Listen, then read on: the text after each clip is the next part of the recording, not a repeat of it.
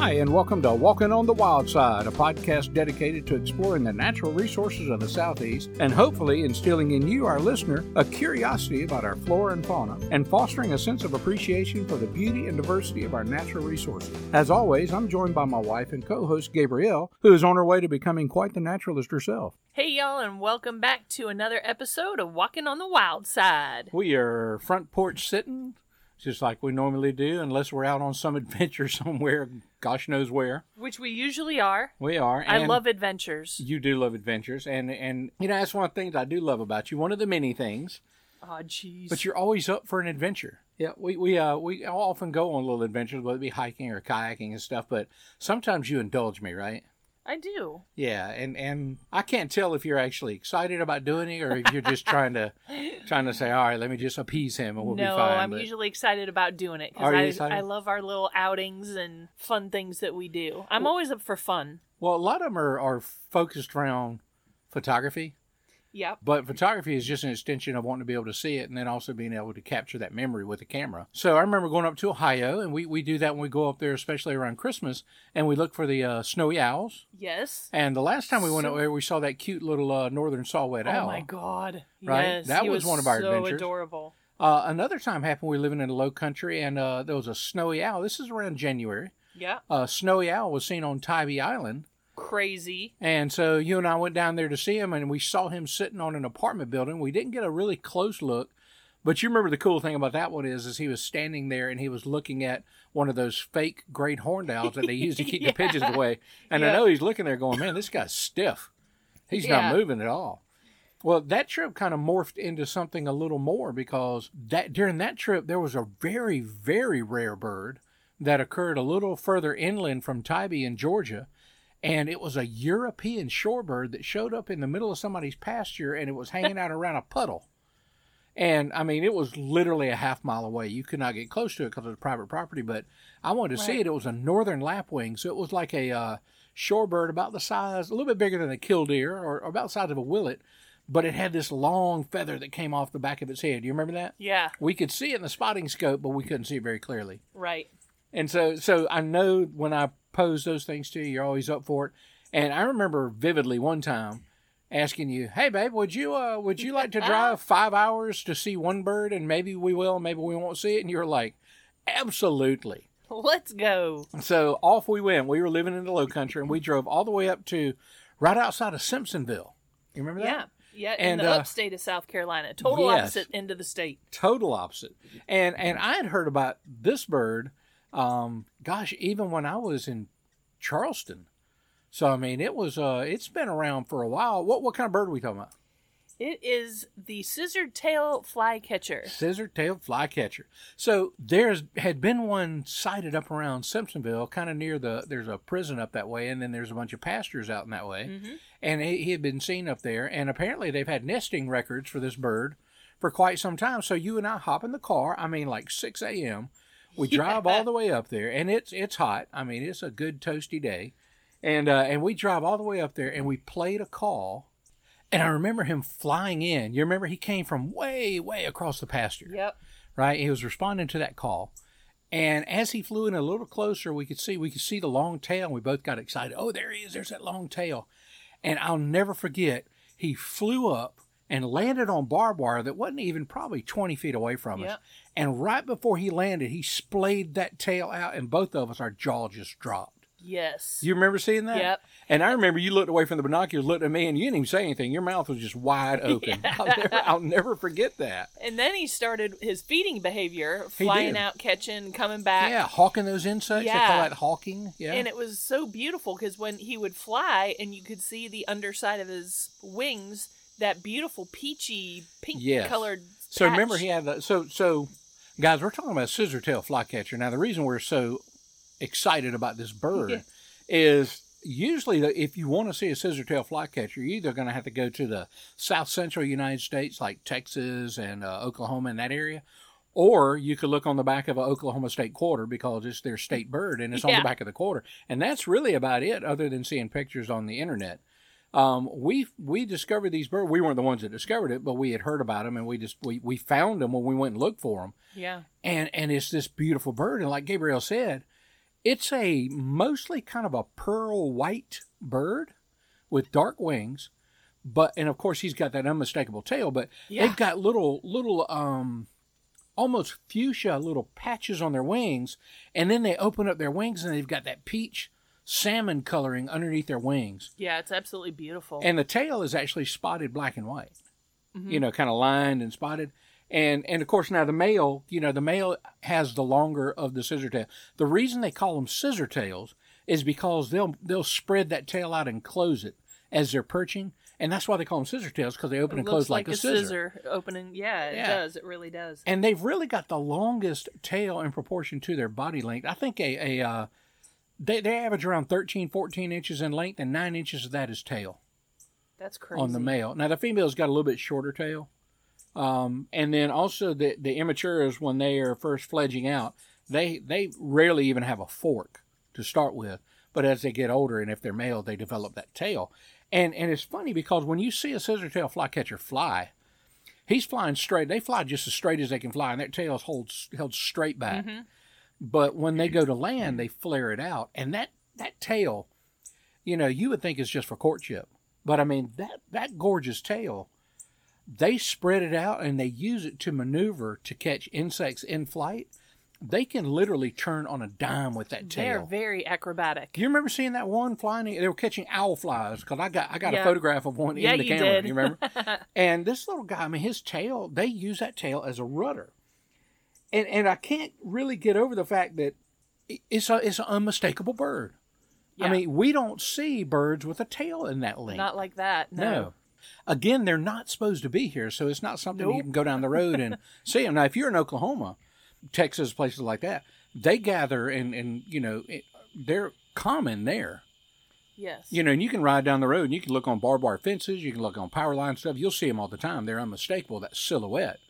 You can find them, in farm areas, fields, pastures, open grasslands, savannas and stuff. Mm-hmm. And that's the same kind of habitat they come to here. Yeah. So the ones that we saw... They don't know they're not supposed to be here. They don't know they ain't Nobody in Texas or Kansas anymore. Yeah. Well, it's funny because the habitat's the same.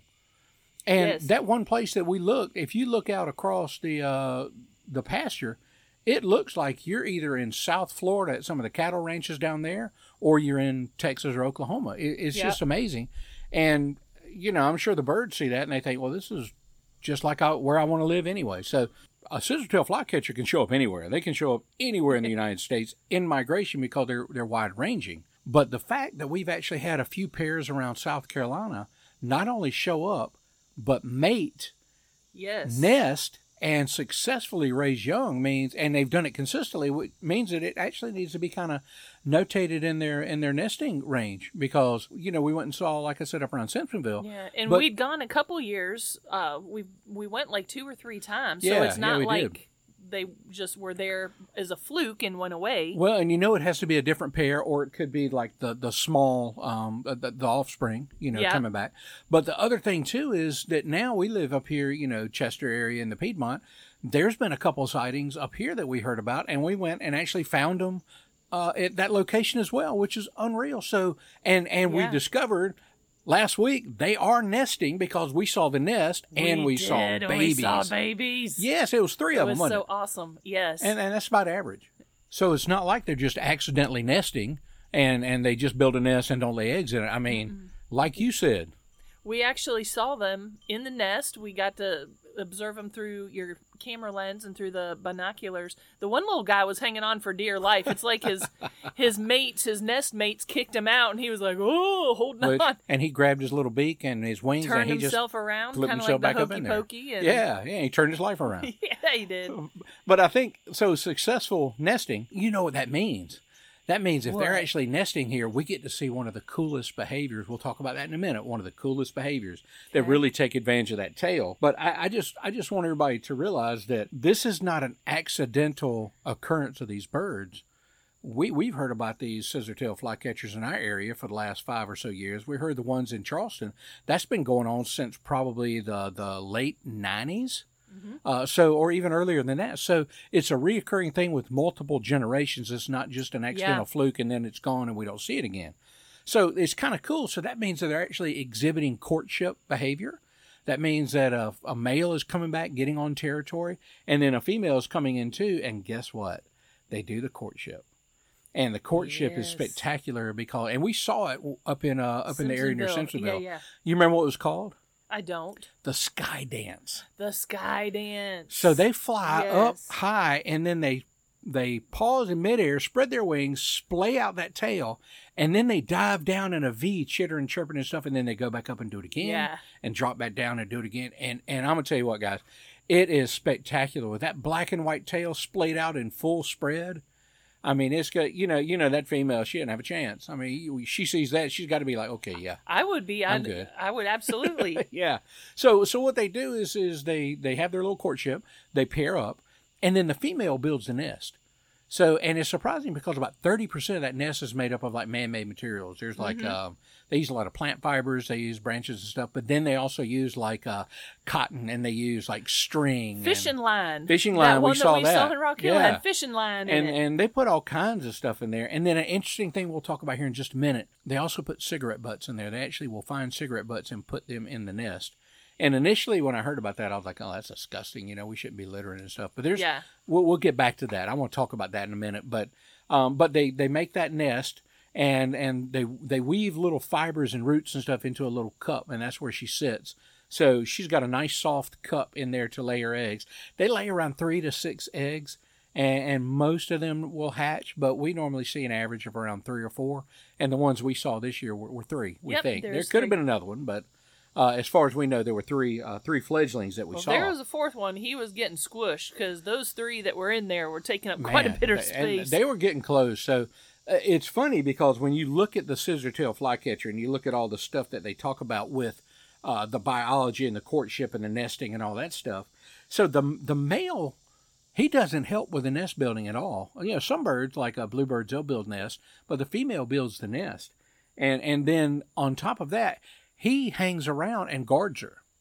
So he's like a sentinel. He is always watching, and so it's not like he just mates and leaves.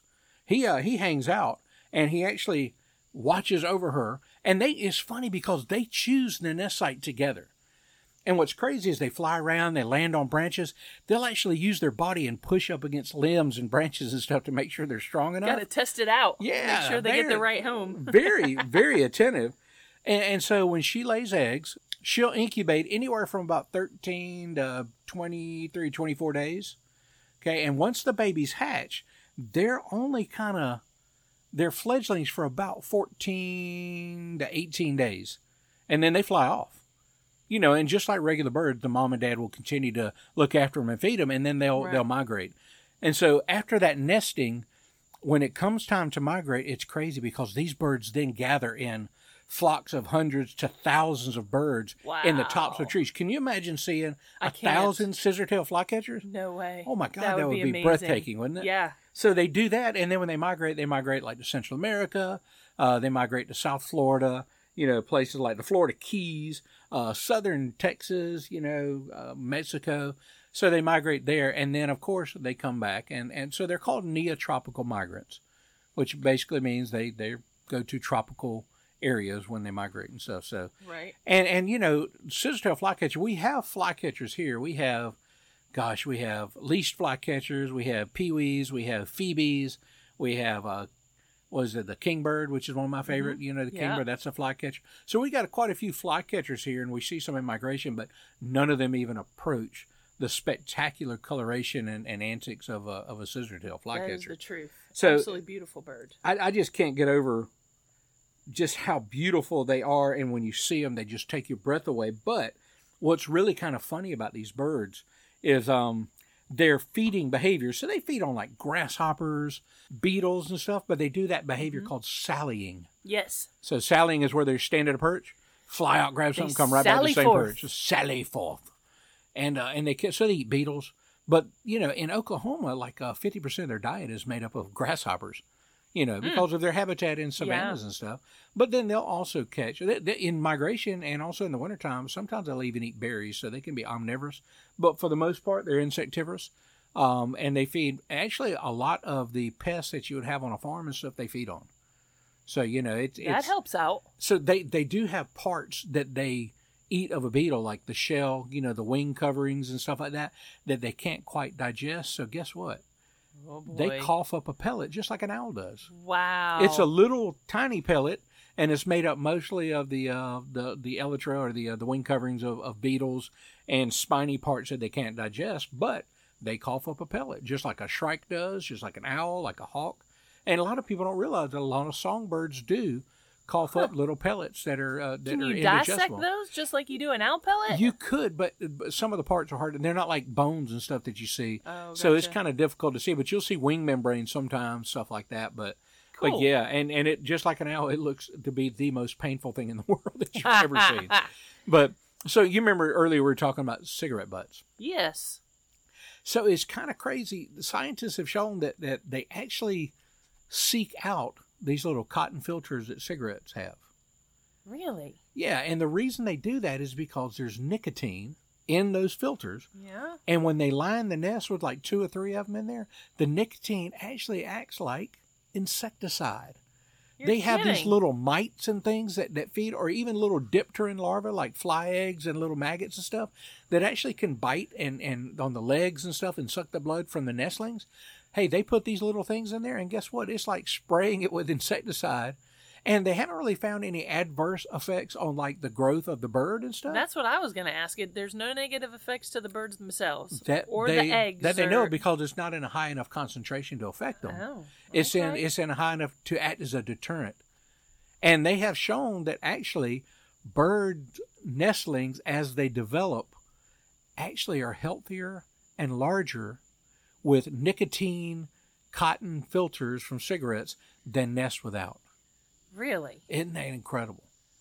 Huh. So nature's amazing. You talk about taking lemons and making lemonade. Well, yeah. That's a good thing. example of that. So think about it. So here's the thing to think about, though. The birds don't need as many cigarette butts as being thrown out the window. So, it's still not cool to be throwing cigarette butts out. No. But it is good to know that those aren't negatively affecting the birds that use them in their nest. So that's Right. but that's just kind of a cool little fact with these little birds, Huh. And they've got other adaptations, for fly catching. They got the vibrissae, or like the little whiskers over their face to protect their eyes. Mm-hmm. They got the nictitating membrane, They've got all that, the nictitating membrane. So they've got all these cool adaptations and stuff. But again, it goes back to that tail. Man, that is a spectacular tail. Unmistakable. And that's why they call them scissor-tail flycatchers. Now, there is another flycatcher that has a long forked tail. It's called the forked-tail flycatcher, but its tail is not nearly as long as a scissor-tail flycatcher. But here's the amazing thing. We would never know that the scissor-tail flycatcher didn't exist if there weren't people out there and bird watchers watching. Now, it's kind of a catch-22.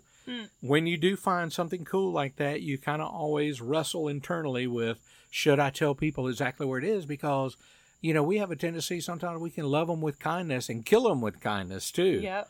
But you want people to be educated. You want them to know about the whereabouts of this stuff. It was funny for me because I saw this scissor-tail flycatcher when I was coming back from some errands I was running for work. Right. And they were doing some work on stoplights, and it was kind of near where the nest was. And I could see them up in the bucket working on the lights, and the scissor-tail flycatcher was flying over them and squawking at them and stuff. And I was so tempted to stop and say, hey, just want to let you know, man, that's a scissor-tail flycatcher. It's a cool bird. They would have looked at you like you had Oh, four my God. heads. Yeah, I get that look. And I know I probably, that would have been an educational moment. But you know what? Not everybody is excited as I am about scissor-tail flycatchers when you're working in 101-degree heat. There's that. So I recognized that, and I just kept driving. So, Good for you, babe. I'm not always that bad, but boy, it was an internal struggle, let me tell you. Because me, I love to educate and talk about these things. So the cool thing is we have on the internet in a lot of our states, they have what's called rare bird alerts. Yeah. And if you subscribe to some of these things, you can actually get the rare bird alert, and it'll let you know some uncommon to rare birds and kind of their approximate location, and then people can put notes and tell you where they are. And so the actual kind of excitement is to go see it, but then also you realize by subscribing to Rare Bird Alert, there's ground rules, right? Mm-hmm. You don't trespass on federal lands, and if it says no trespassing, you don't. Or on private land. Or on period, private land and respect matter. private Yeah. land. But if you're on like a national park land, or if you're on like a wildlife refuge land and it says do not enter, there's a good reason. You just may not know what that reason is. And so the last thing we need is for privileges to visit these beautiful areas taken away because people just don't follow the rules. And here's something I had to learn, and it was hard for me to swallow. I would say, was it the hard way? Well, yeah, sometimes. But it probably was the hard way. I got to admit that. But it's just because you're a photographer, just because you're a naturalist, just because you're a birder, doesn't mean that the signs don't apply to you. and I had to learn that one. And trust me, when it says no trespassing, they mean no trespassing. Because one spot I walked on the other side of the gate because I couldn't photograph through the gate. I walked on the other side of the gate to see a whooping crane, one of the rarest birds in the world, right? Yeah. Didn't matter what it was. I was trespassing. That's right. So it's funny, those guys, and I laugh at, but I don't fault them. They've got a job to do. And all we need is something to happen that scares that whooping crane or causes it to get injured or something like that. And right. That's on us. So yeah, it was kind of funny. And I told him, I said, man, I'm sorry. And he was so patient. He said, look, man, I know you're excited about a whooping crane, but at the end of the day, he goes, don't look past the sign to see the bird. Look at the sign and then don't go see the bird. Okay. I said, yes, sir. Yes, sir. You got it. So anyway, go. But hey, there is one certain thing about it. That's for sure. When you're out, you're not going to see any of these birds inside, right? You're going to have to go around and see them. But so that's it. You got any other questions about scissortail flycatcher? Hey, you've seen them as much as I have. Yeah, that's right? true. That's true. Yeah, I love showing stuff like that to people. Because, I mean, when you see that scissortail flycatcher fly up, I mean, if you don't drop your jaw, you better check your pulse. I mean, because you ain't alive inside if you don't get excited seeing that. Yeah, that's pretty spectacular. All right, so if you don't have any questions, you know what time it is, right? It's teaser time. That's exactly right. And so do you have any clues for our fabulous audience folks out there? I'm excited. Well, I'm excited about all of the episodes that we do, but this one coming up, so many things to talk about. Well, there are a lot of things, and we got other things, but I've got a hint for us. Okay, lay it on us. All around us, you know, especially here in the in the sunny South and stuff. The one hint I can give you is, there be dragons. Oh, you like that one? That's pretty good. Yeah. So dragons all around us. There be dragons, but there's also dinosaurs. So that's our hint. We're going to talk about... Nobody's going to get that one. You don't think so? No. So we're going to talk about dragons and dinosaurs as a hint. We're not going to talk about the actual dragon and the actual dinosaur, but we're going to talk about some critters that will make you think of dragons and dinosaurs. Yes. How about that? Yeah, there you go. Well, cool. Well, that'll be a good one. I'm looking forward to that one. That'll be fun because these little critters always intrigue me too. But, and I think a lot of people, because you see them and it's like, oh, what is that? Yeah, you do see them. And sometimes they get mislabeled. Right? Yeah. Sometimes, you know, they've just got a lot of cool adaptations and things that we can talk about that'd be really fun. So, so we'll talk about dragons and dinosaurs next time, right? Yeah. As our hint. Well, cool. Well, you know, I think you can see all those things. And again, I was telling you, when we get out there and seeing all these rare birds and stuff, you're never going to see these rare birds and things like that unless you're outside. Walking on the wild side.